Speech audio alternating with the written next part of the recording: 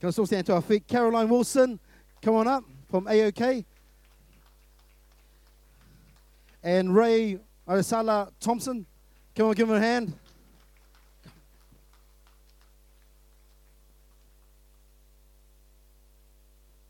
Cool, take a seat. We'll do a mic check.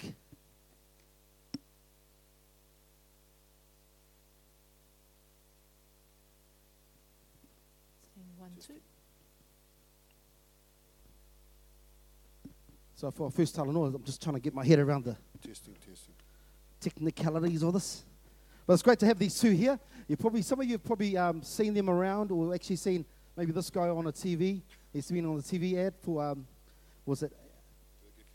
Burger King. Not Burger King. But you're one of the ambassadors, for White Ribbon ambassadors. So he's come on a few ads there. So it's great to have also Caroline. You probably know also Caroline's husband, Mad Messenger. He's also been here in our church whānau ministering here. So it's great to have you both here. So we'll get into it. Are you ready? Double thumbs up. Here we go. So first to get into it, guys, just want to thank you for coming and having this Talanoa with us. The first question is, who are you? Where are you from? Just give some background. And also, what are some of the hobbies that you have? So we can get connected here. And also, what's a place in the world you want to travel to one day? Okay, well, Whaftai Lava, Pastor Joseph. My name is Caroline Wilson, born in Wellington, raised in Otara, and do a lot of my work out of Otara, which I'm really proud to always say. However, I did go to church here in Papakura for a few years with the Beacon Church. So I'm a mum of 2 kids and 1 husband, because it's kind of all we can handle. It's probably all we should have. And I also, both my parents are Samoan. Mum comes from a village called Alamangoko. My dad comes from a village called Li'ili. And so have a rural guy, country girl. They come together. Interesting mix is all I'm going to say. But other than that, hobbies that I have is, I don't have many, other than I try to get a little bit of exercise in there, which is why I like what your wife does and all her posts, very inspirational. And part of the world that I want to go and visit is Israel. And I've always said if I go to Israel, I'm going to hit Spain, France, and all those countries around there. Nice. I'm going to go to that, so I'm going to make sure I hit all those countries. But that's kind of a place I want to go to. Awesome. Ray? Yeah, talofa everybody, and thanks for this opportunity. So my name is Zaki Ray Marisala Thompson. I was born in Samoa. My parents hail from the villages of Lufilufi and Leilmuenga in Upolu, the main island in Samoa. And my other village is Otara, which became my village at the age of 5 when I moved here with my parents. So some of my hobbies, I like to kick it with my kids. Not all the time, though. So I was looking forward to coming to church this morning. They were playing up a little bit, so bye, Mum, bye, kids.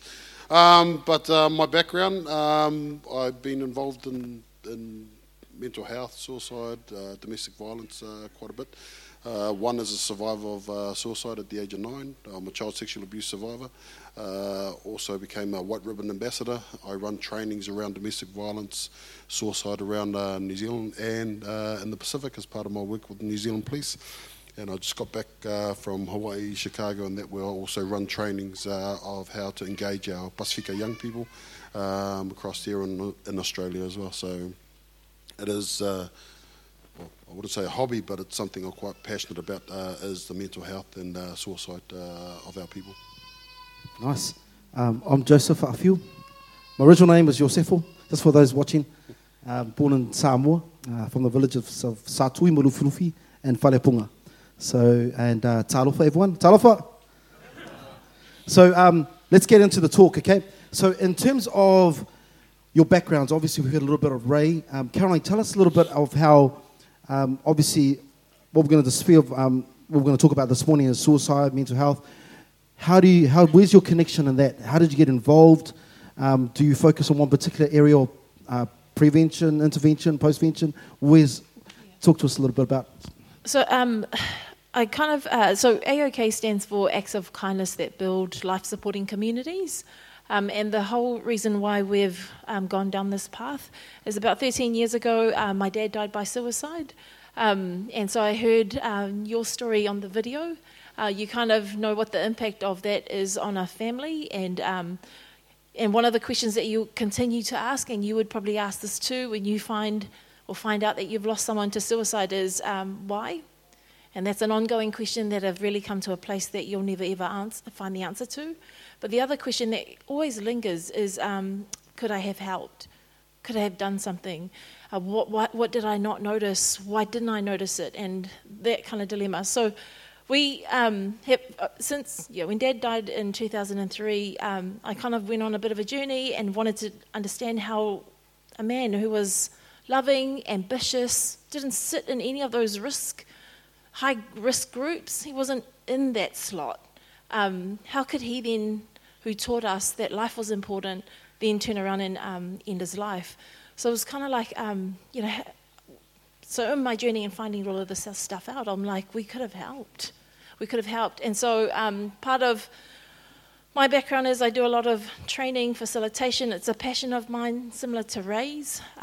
Didn't ever think I'd be in the suicide prevention lane, but I've been there for the last 10 years. And in the last 2 years, when Lifeline their funding got cut around suicide education, we said we'd take the big mantle on board. And it's been a big job because we're not funded. And we've just kind of had to figure out how to keep these programs available, not just in Auckland, but right across the country. And in the last couple of years, we've done loads of workshops, but it's been like real, off an oily rag type thing. But it is what it is, because at the end of the day, the need is massive and these stats aren't going down.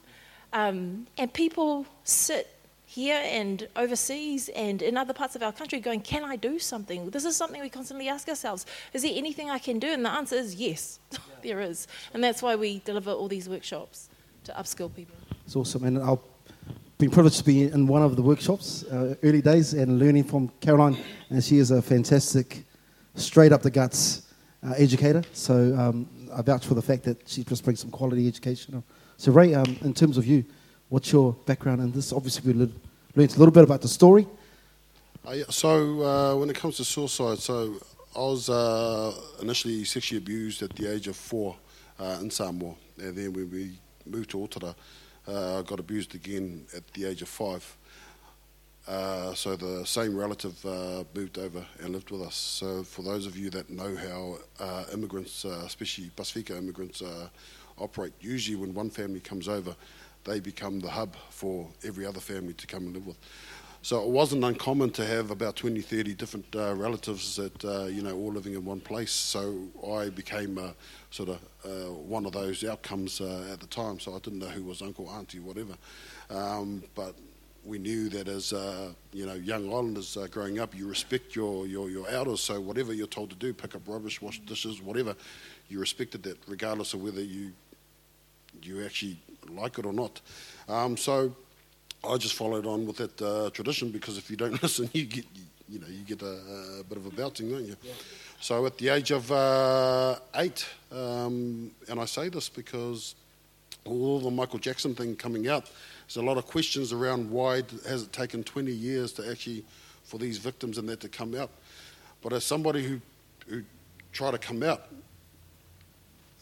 at the time, there is no template for you to follow when you're confident enough to actually come out. So when I did come out, and I shared it with my parents, whether or not they'd gone through the same experience or didn't have the tools to manage it, I was basically kind of sort of, shoved over to one side to, or don't talk about that, don't be cheeky, your uncle or whatever, is the one that helped us get to, from Samoa to New Zealand.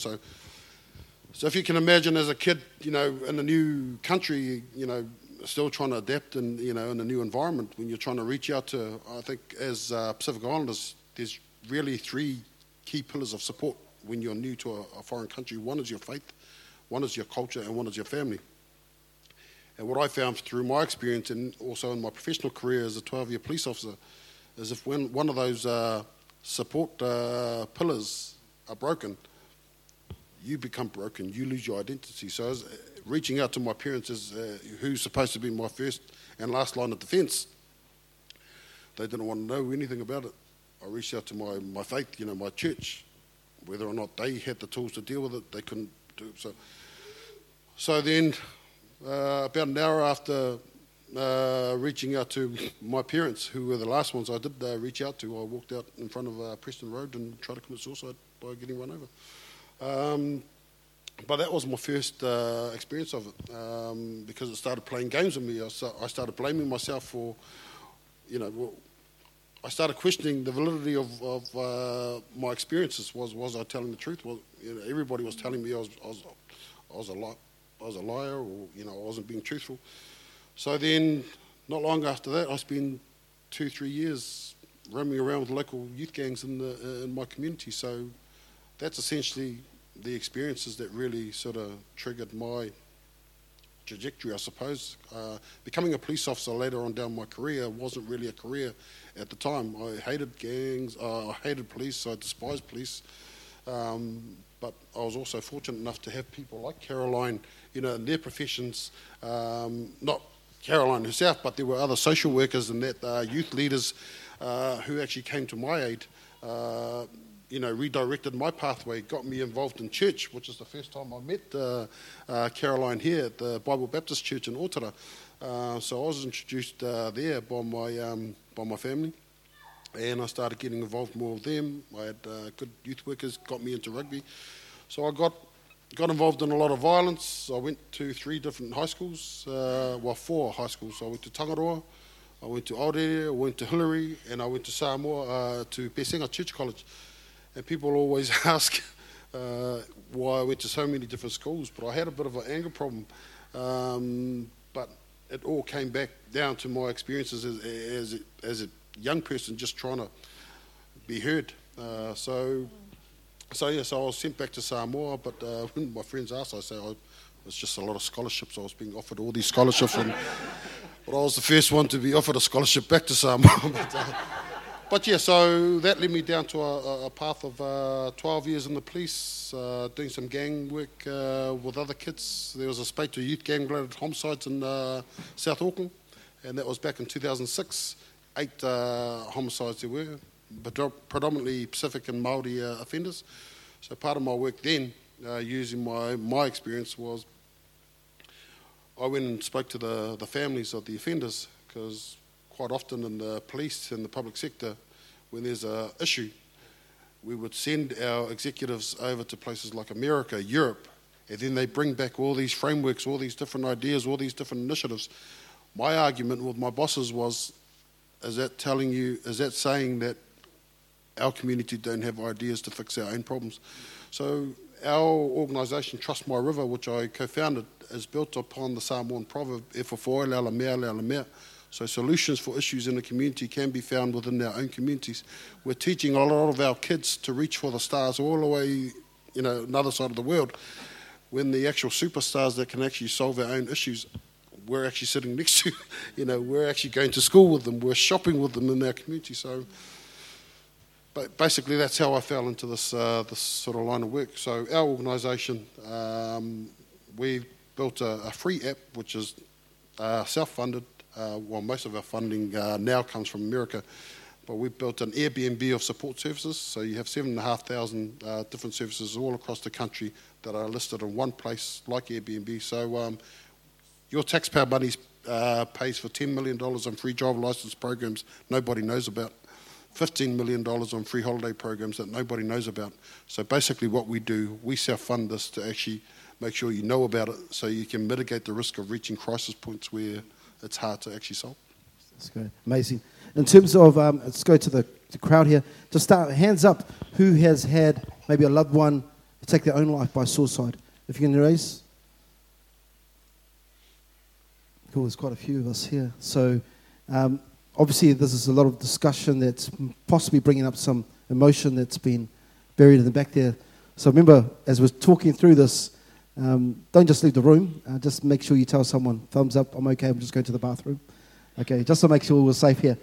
So we're going to move straight into this conversation. There's some myths around there around suicide, And what we wanted to tackle this morning is what are some of those myths, and if you want to speak into them, to bring some truth to, obviously to educate us. I mean, there's a lot of myths that sit out there that stop people from talking about suicide. But if we can kind of just say that if a person is thinking about suicide and they're still alive, there's a part of them that's crying out, help. Some people think, oh, they're suicidal, they're serious, they don't need help. No. The fact that they're still alive, they need help. And the hope is that when you hear that, that busts half of the myths.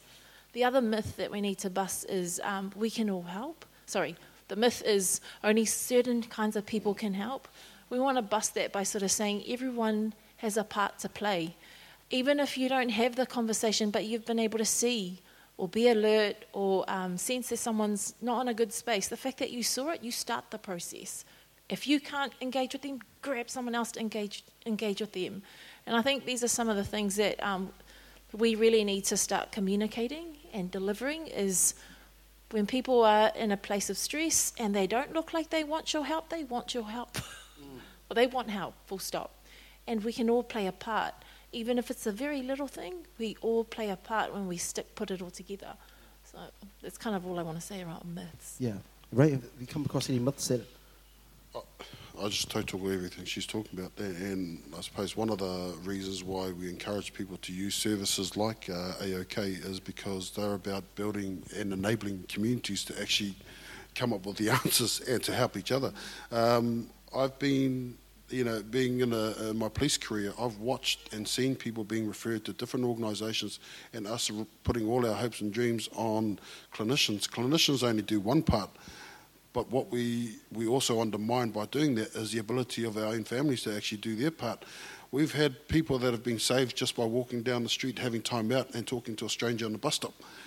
Just random acts like that. So it doesn't, we encourage people to actually support each other, come up with their own solutions sort of thing. And one of the big things that we probably fight today, and I know that it's a massive issue, is the whole thing of technology. Because we used to be a society that could actually know the person next door to us, can actually say, hey, there's Jimmy, and actually knew the names of our neighbours. But now we're more about what's here and living in this fantasy world that's out there. And you notice that people walking around, they're actually not walking up front now. That the new way of walking is, this is my world, And I saw some stats around one of the surveys done in America recently around the level of social media activity and also the mental health and illness, how that's actually allowed to mental health to actually increase. So that some of the things that we need to kind of investigate in our own families is something around how much time, and I know for Lydia and I, we need to investigate that ourselves. Is there too much time on that stuff? Because you're talking about social media has made us non-social. Yeah. That's the reality. And the thing is that even our tamariki, our kids are growing up in a world where that's all they know. This is all they know. And then we talk about the discussion of being open, but some of our kids don't even know how to speak and have that conversation. So it's so important. And you're absolutely right. And so there's data out there, there's data everywhere. Like every week there's data coming out. But what's some of the data you've seen and some of the things that you want to speak into around that and what does it mean for us? Well, just in the last 2 years, there's been a real spike up in our numbers. Probably in the last and these are they're not the official statistics. So we work off provisional statistics, and what I mean by that is the coroner. If there's a suspected suicide, it goes to the coroner's office. They have to get as much information as they can to be able to validate if it is or isn't. And so we don't get those confirmed numbers for another 3 years. So while we get a media release around August every single year, they'll tell us 606, 668, but we won't know the official figures for a while. However, in saying that, I would rather talk about this statistic. And this statistic implies that 1 in 20 is potentially thinking about suicide over a 2-week period. Now let's break that down into our figures in this country. If we've got a population of 4.5 million, that's around 250,000 people across New Zealand over a 2-week period that are crying out help. Help. But the cool thing about that figure is this, like I could end it there and we could kind of go 1 out of 20, man, that's huge. But if we flip the script and look at it again, that means that there are 19 helpers to every one crying help. Yeah, that's good. So with 19 helpers, we've got to be able to equip the 19 people to be able to, one, be in tune with the people around you. Find that one that's asking help, because they're not going to ask you for help. Let's just even say that. They want you to notice them, but they're not going to ask you because they don't know how. Yeah. That's just a hard thing to do when you're in this space. So if we're able to equip the 19, how much better will our community become? And even if they know the signs or the very basics, we're starting the process. And then the 19, if we can figure out who the other 18 are, then we can kind of work together, But I think that to me is the most important statistic right now, is the amount of help that's available to that one that potentially is crying out help. Anything you want to add to that, Ray? Or? Yeah, again, just support what her comments, but also to just to put out there that the World Health Organisation's data around suicide, somebody kills themselves every 40 seconds around the world, every 14 hours here in Aotearoa, New Zealand. That's gone up from every 15 hours. So we're all walking time bombs. So something as simple as what your little exercise this morning around just going and saying hi to somebody, hugging somebody, it doesn't cost you anything, and you can do it just like that. And every 4.7 million Kiwis can actually do that. Yeah. We don't have to rely on the 97,000 health and social services across Aotearoa, New Zealand to do that. But the beauty of having people like Caroline and the type of mahi she's about in terms of equipping families, equipping those who actually go home to the muddy bath water we're trying to save, really helps us, even out that ratio, because we all have a part to play in saving our people. And that's the whole thing of actually everyone can be involved in prevention, and everyone can be involved in loving someone. And I think sometimes in that whole thing of sometimes we get awkward, because I know that this morning, even in our own church, it was like, hug someone and go, it's like that. Oh my, I've got to come out of myself to actually embrace someone else. But that's the beauty of the love of God, obviously, in us, that we can do that. And some of those barriers and those walls, obviously, we need to. We do this with the Hope Walk, the winter stuff we do, is that we ask people to hug 3 people. And there's so much joy in that. But then there's also an awkwardness about, oh man, what is someone going to think about me? And as soon as we break that barrier down, we can obviously bring some of the tools that we are sharing this morning to actually bring some change in as well. So here's a question for us. I'll start with you, Caroline. What is the church's response? The church is not an organisation, it's the people. What is the church's response? You mean the actual response? Yeah, what can we do? What we can do is what you've just said here, is just we've got to connect. We've got to, thankfully as believers, we have the Holy Spirit in us that gives us a discernment. And if the discernment is telling you, talk to that person, talk to that person. Don't even question it. Just go to that person and start the conversation. Start off with, how are you? Or even just say, look, I'm just kind of sensing that something's not right here. Can we have a kōrero? It's as simple as that. There isn't like a magical step. We already have the tools. We already know how to hug. We already know how to do all of that. But for some reason, in that moment, all of that goes out the window. These are basic human skills that we have. So why do we disqualify it in the time of someone's need? Why do we do that? And a lot of it is, I don't want to look bad. I don't want to be bummed out. It's none of my business. That stuff are all excuses that don't belong here. If someone's crying out help and you can sense it, even without any obvious cues, but your intuition and your discernment is saying, go talk to that person, do it. Do it. And that to me is the only response. And you'd probably share this as well, Ray? When you work with people with lived experience and you ask them, what got you through that? You survived it. You didn't end up you didn't die by suicide. You didn't end up going through it. What stopped you? Nobody gives me magical answers like they said this amazing thing. Yeah. Nobody says that. All they say is somebody was there. Yeah. As simple as that. Someone was there, and you might not know what to say, but you just being there is enough for that person. Somebody quoted Acts 16 this morning. Just near the end of that chapter, it talks about Paul and Silas being in jail.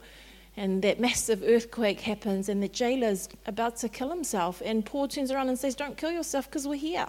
And I was like, whoa, that's all he said. Yeah. We're here, and he turns around and he's like, well, how do I get saved? But that first thing he said was, I'm here for you. And the power of those words, the power of that action. So as a church, I think our response is just to do what Yahweh already tells us to do. Love. But love isn't just saying it, it's actually being there. And just being ready to just support that person. And I'm going to get Ray's take on it. Let's give a round of applause. That's a great answer. Not saying that your answer wasn't good as well. But the thing is that also, I think I'm going to get to Ray soon, but also we paint this perfect scene in church, Everyone comes to church and they've got to be perfect. Yeah. And then we actually put it on other people. Actually, church wasn't made for perfect people. It was made for imperfect people. Yeah. Because none of us are perfect. Hands up if you're not perfect. I'm putting my hand up first. I need 2 hands. I need 3 hands. And your feet as well, and your toes. Maybe not the toes. But the thing is that the beauty of it is that we understand that we're imperfect, and we can come with the things that we're going through, and actually the struggles that are real for us, and actually say, I need help. And I love that what you said this morning about just being there. Who can be there for someone? Hands up. See, it just starts with that. Ray, your take on it? As we discussed earlier, I think it's important for churches to know the vulnerabilities of their own leaders. I think we often look at our leaders as these perfect people. I did a little exercise at Tangaro College, Hillary College recently, where I got the teachers and the parents to come into the middle of the gymnasium, and then I got the students, 200 of them, to awhi around the parents and the teachers, and then just to hug them and just say, hi, how are you? Because we often, with our daily tasks, our careers and that, we forget to also remind the kids, for them to be successful, we need to make sure that our leaders, our parents, are also fit mind, body and soul. And something as simple as just a hug or how are you also acknowledges them, and also could be the tipping point of them staying alive for the next day. You know what I mean? Something as simple as that. But if I can make a comment too in terms of an observation, going back to the technology side of things, and the skyrocketing of things like depression, anxiety, suicide. If you look at how when we grew up, we normally have like close-knit friends, right? And they generally stay with you right throughout your lifespan. And you only had a handful of friends. Now a lot of our young people have got about 5,000 different friends on their... so you've got 5,000 different influencers, 5,000 different educators, 5,000, but the difference between being educated by 5,000 people in the virtual world and 7 close-knit friends, you've got that physical bond, you've got that dialogue, that the hug, you got all these little activities that we're doing here. You don't quite have that in the virtual space. So although your education, information, you're getting information overload, but you're getting so much and you haven't quite built a foundation of how to deal with some of those skills. So it's just as parents and as people working in these areas, it's it's important to actually be able to manage that, but also set a good example in front of your kids. There's a guy named Tony Laulu, Digital something rather, his organisation, and he promotes a 8 to 8 initiative, which he's just started this Sunday. It's basically just staying off social media from 8 a.m. to 8 p.m. Just as a start to get people away from the technology and then get them to start having meals together, exercise together, attend church together, and just fellowship together, rather than being educated and fellowshipping with others. You've got your own family and your own children here crying out for your attention. So good. Give them a round of applause. That's great. So let's move forward in terms of... obviously, part of our talk is also around mental health, and what's the connection, if there's any? Because obviously, there's enough wise people in this room to understand it. But is there a connection with mental health and suicide, or is there not? I guess we're just going to put it out there. I guess because some people think that if you've got a mental health issue, you're going to be suicidal, but in some cases, that's not the truth. Yeah. So, can you speak into that? I think because this is one of those sort of questions that everyone puts either on one end all suicides have mental health related, and then they kind of put it on the other. But the question is, what is mental health? What is it? And what it is, I mean, we have physical well-being, and you know what it's like when you're not physically well. What happens to you? You're not well, and it impacts on everything.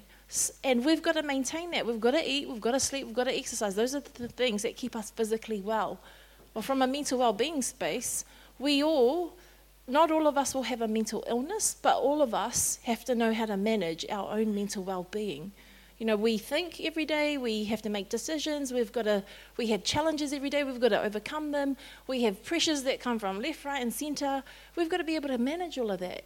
And if we don't have the right supports in place, if our physicality isn't in a good place, if our spirituality isn't in a good place, very quickly your mental health gets impacted.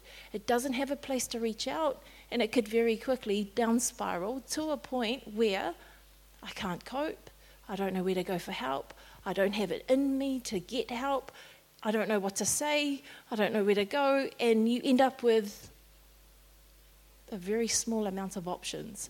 And when they start to diminish, you're standing in front of suicide. So I really want us to understand that mental health is something that we all challenge or go through on a daily basis, that we've all got to maintain. And so being able to maintain that is important. But if we're not maintaining that, people tend to look at suicide as a way to maintain it. And that's scary, because that's not healthy. And the outcome of that is death.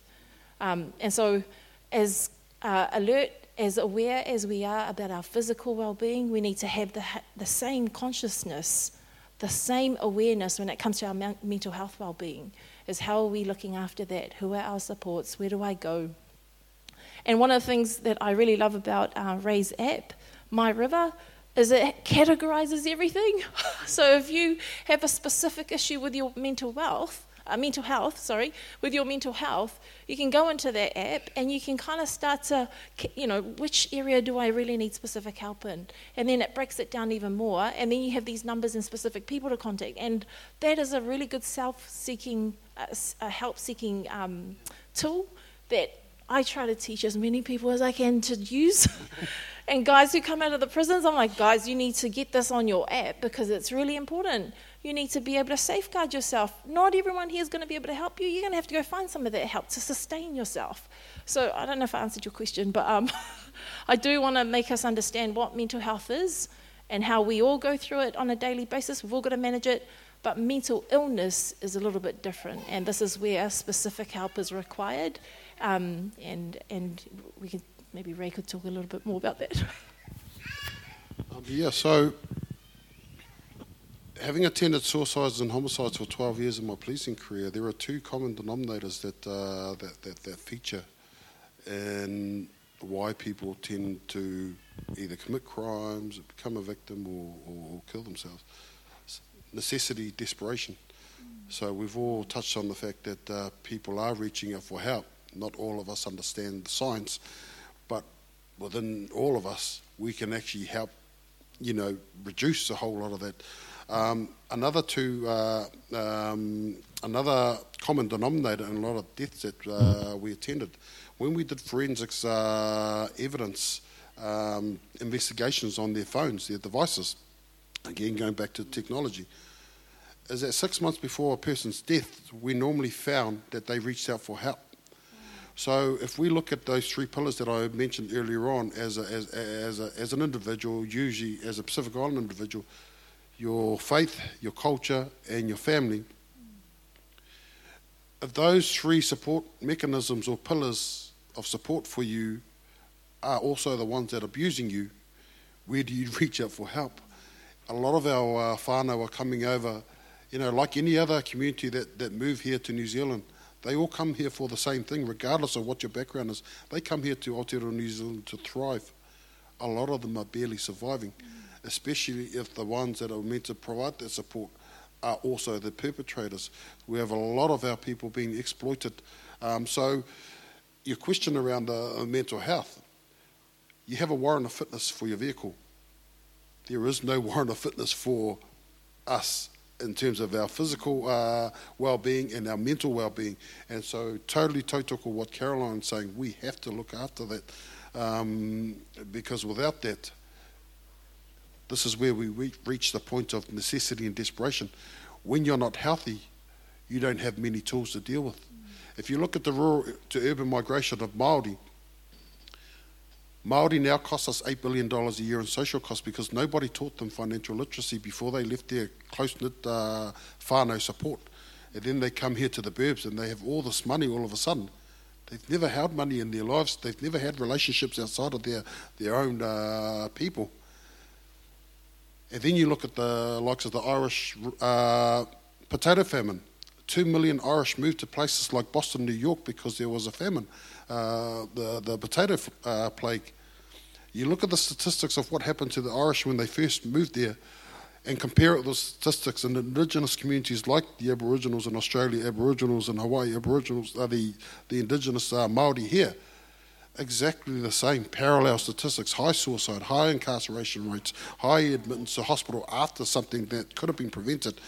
So the point of my research around that migration is that people don't commit crimes or become victims because they're inherently, bad people or because they're black, white, or whatever.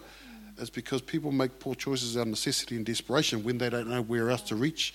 So if you're new to a country and you don't know what support's available, then you start making, desperate decisions. And hence why we self-funded and created our own app, and we totally refused government funding, is because they are some of the failures of why we have some of the stats that we do have now. Amazing.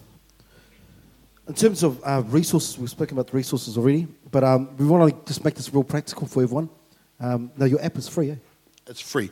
It's free, and it's also free to register, as an organisation. Amazing. So just know that there's resources there, but is there anything else, are there numbers that we can, I think just getting the information out there, it's going to be obviously on Facebook Live. What's some resources and tools and numbers that you can just promote this morning? Well, I always promote My River. Like we have like a two-sided sheet of resources that we offer people, but to be honest, it's just too many options again. Like, where do you start? So I usually just tell people, here's My River. It's a very user-friendly tool. And then if you need a person on the other side of the line to help you sort things out, I usually promote the 0800 211 211 number, because there are times when we're working with people. Because one of the things that we've always got to be mindful of is what Ray's just said. While we start the connection, we need to now be able to build some of those supports around the person. And you need to be one of those supports. That you don't just become the bridge to all the other supports, you become one of those supports. And some of that is being able to access some of those resources from the My River app, or getting someone to help you find those resources on 0800 211, which is a Family National Services Directory helpline, but they're only available from 9 to 5. Sorry.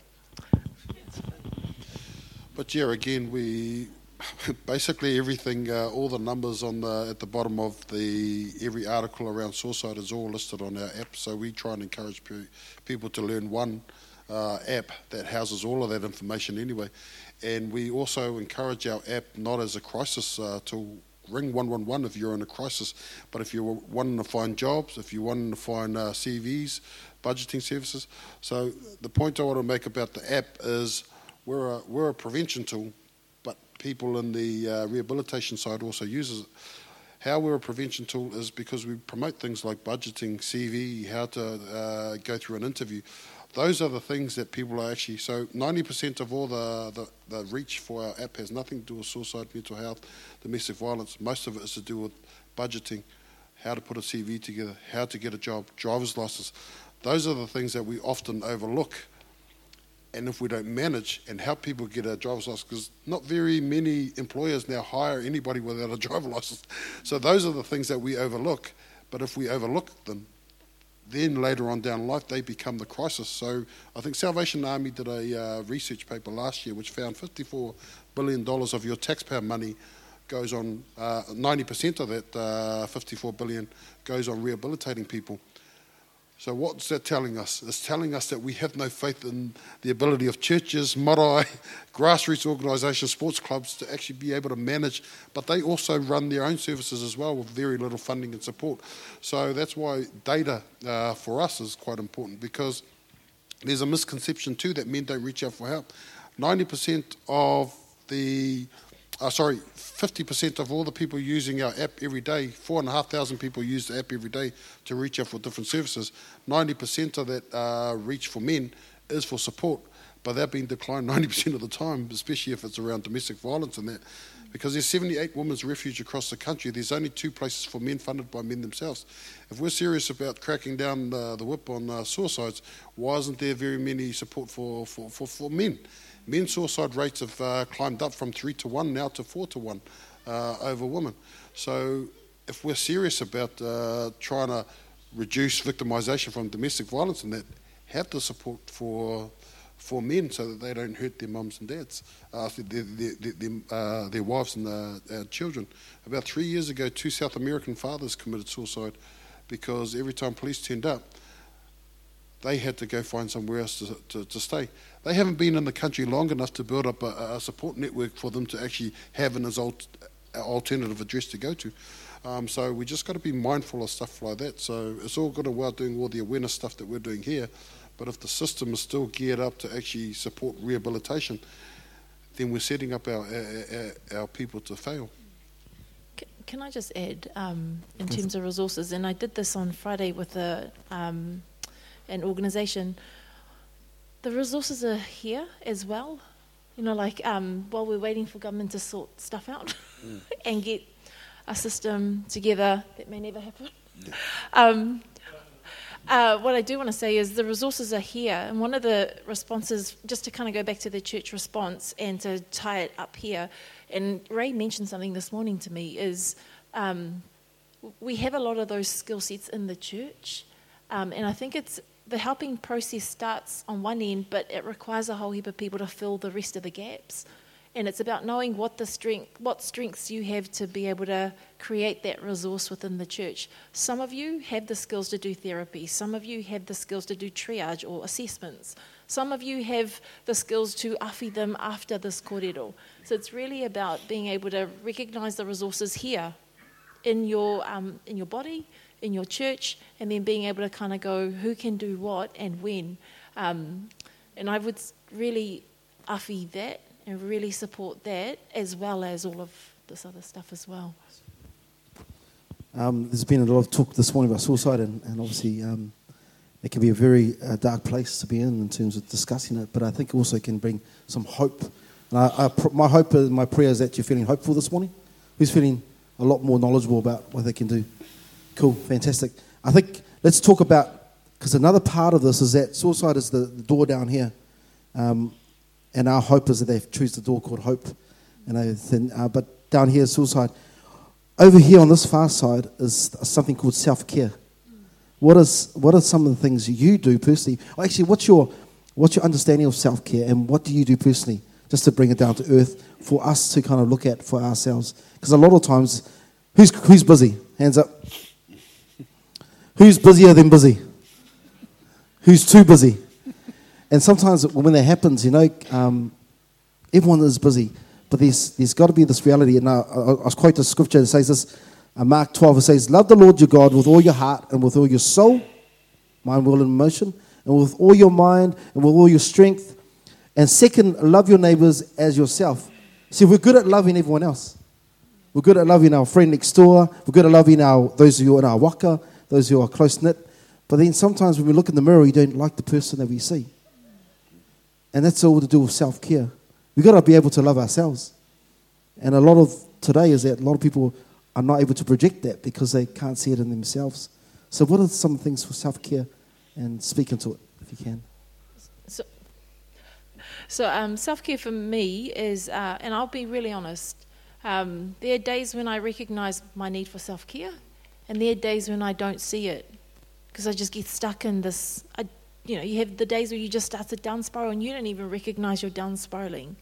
So one of the things I have around me is I have an awesome husband. I have beautiful, amazing kids. They can pick it up and they call it out as soon as they do. And they'll call out, "Mummy, you don't look all right because you just don't sound like you are. You're talking funny, you sound funny. Mummy, you look tired." So they're a little bit, and my family know that. We have our own kōrero or our own talanoa at home about how do we look after each other, and they call it out. Sometimes I know when I'm in not a very good space, and I'll tell my husband, I think I did that on Friday. It's like, "Hey, dear, not feeling the best right now.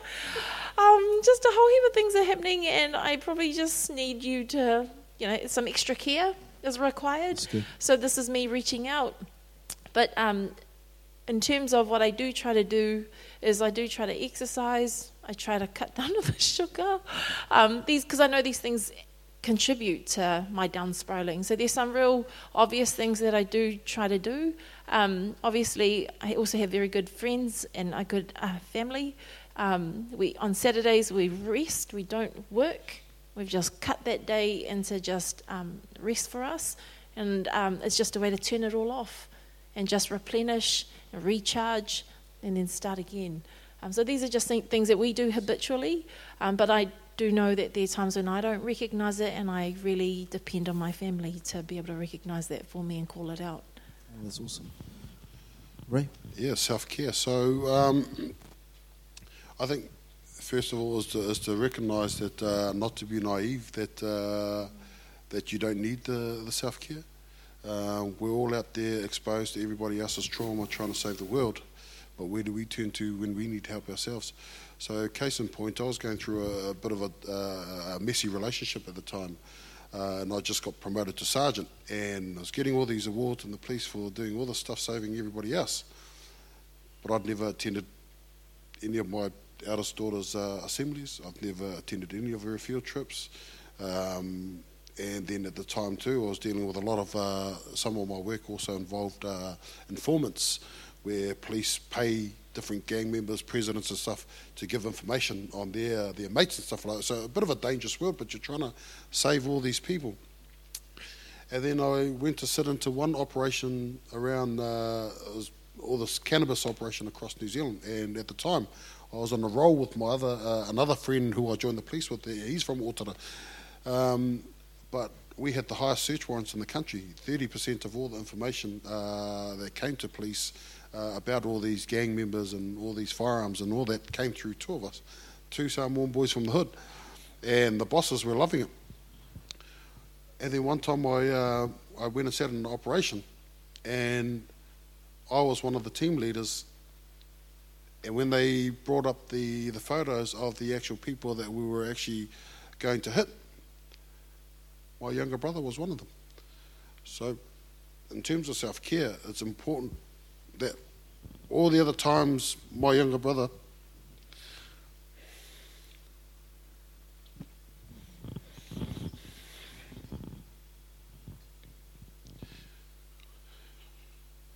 I think just channeling it back, connecting it back to what I said earlier, we're all reaching out for others, but we're also missing an opportunity. All the superstars are sitting right next to us. And I still think to that day, and my brother's gone a bit off the tracks, but I could have done something. So in 2017, I left the police to concentrate on my own family. Okay, let's give these two a round of applause. Amazing vulnerability. Amazing. You know, self-care is so important, and I think even in our Christian circles, we can spiritualize a lot of things. Actually, we spiritualize everything.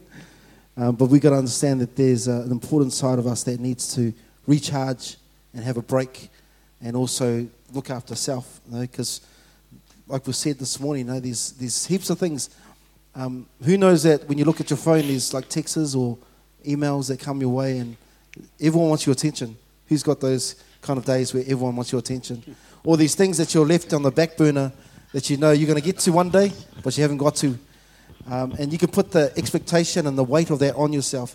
So the importance of self-care is key for us. Remember, we're playing the long game. This is not a sprint. We've got to actually, there's so many people to reach. And the thing is that we play the short game sometimes and without. And I know personally, because I know I've been through that, there's a term that I use with Lydia, is that the good, the bad and ugly. I have my good days. Who has good days? I have my bad days where things just don't work out the way they're supposed to. And then I've got ugly days where you just want to close the door, put a pillow on your head, and just pray that everything disappears. And I get one of those days now and then. And the beauty of this is my wife is so there, and she's right there, and she understands to leave me to have that time. And the cool thing is that we can have discussions around it. And I think the important thing is that family time is so important, because our family get the brunt of it, eh? Yeah. And you know that you don't have that family time anymore. And I know some of you have actually dedicated some time to say, this weekend, let's go away as a whānau, as a ainga. And let's spend time reconnecting again. But don't just wait for the big trips. Create actually habits in your family that the dining room table is a time we can get together. If you don't have one, make sure it's a lounge time or games day. Yeah, things that's important of self-care. No, there's so many things that we can speak into. This is not a big theological thing, because sometimes when it comes to this, the intention is actually to help someone and to help those out there. And I think it's important that we get this information out there. So I'm so grateful for these two. Who's learned a lot this morning? Wonderful. So let's give Caroline a big round of applause. She's been an amazing legend. Caroline's going to be roaming after this as well, if you want to ask any. And Ray, I met Ray, we're walking with the police. So Ray, amazing. Our next talanoa is later on in the year, and it's on abuse, addiction, and something else. And then later on in the year, we're going to change one of our other talanoas to talk about free speech and hate speech. Oh, some deep stuff, okay? So let's pray, it's karakia, and then please, if you need prayer for anything, we'll need some leaders up here that can pray with you. But at the same time, let's be open, let's be vulnerable, but also out of our vulnerability, you can find victory. Okay, so thank you so much, beautiful people. Give them another round of applause. Father, we thank you for this day. We thank you for just the great wisdom, Lord God, that's come out of this. And I pray that we, as a church, Lord God, that we could use this to help our colleagues in work, our family and our friends, and also at times ourselves, Lord God. Lord, we thank you that you love us so much, that you gave your Son for us. And today we want to show each other love and compassion and care. And we pray this in the name of Jesus. Amen.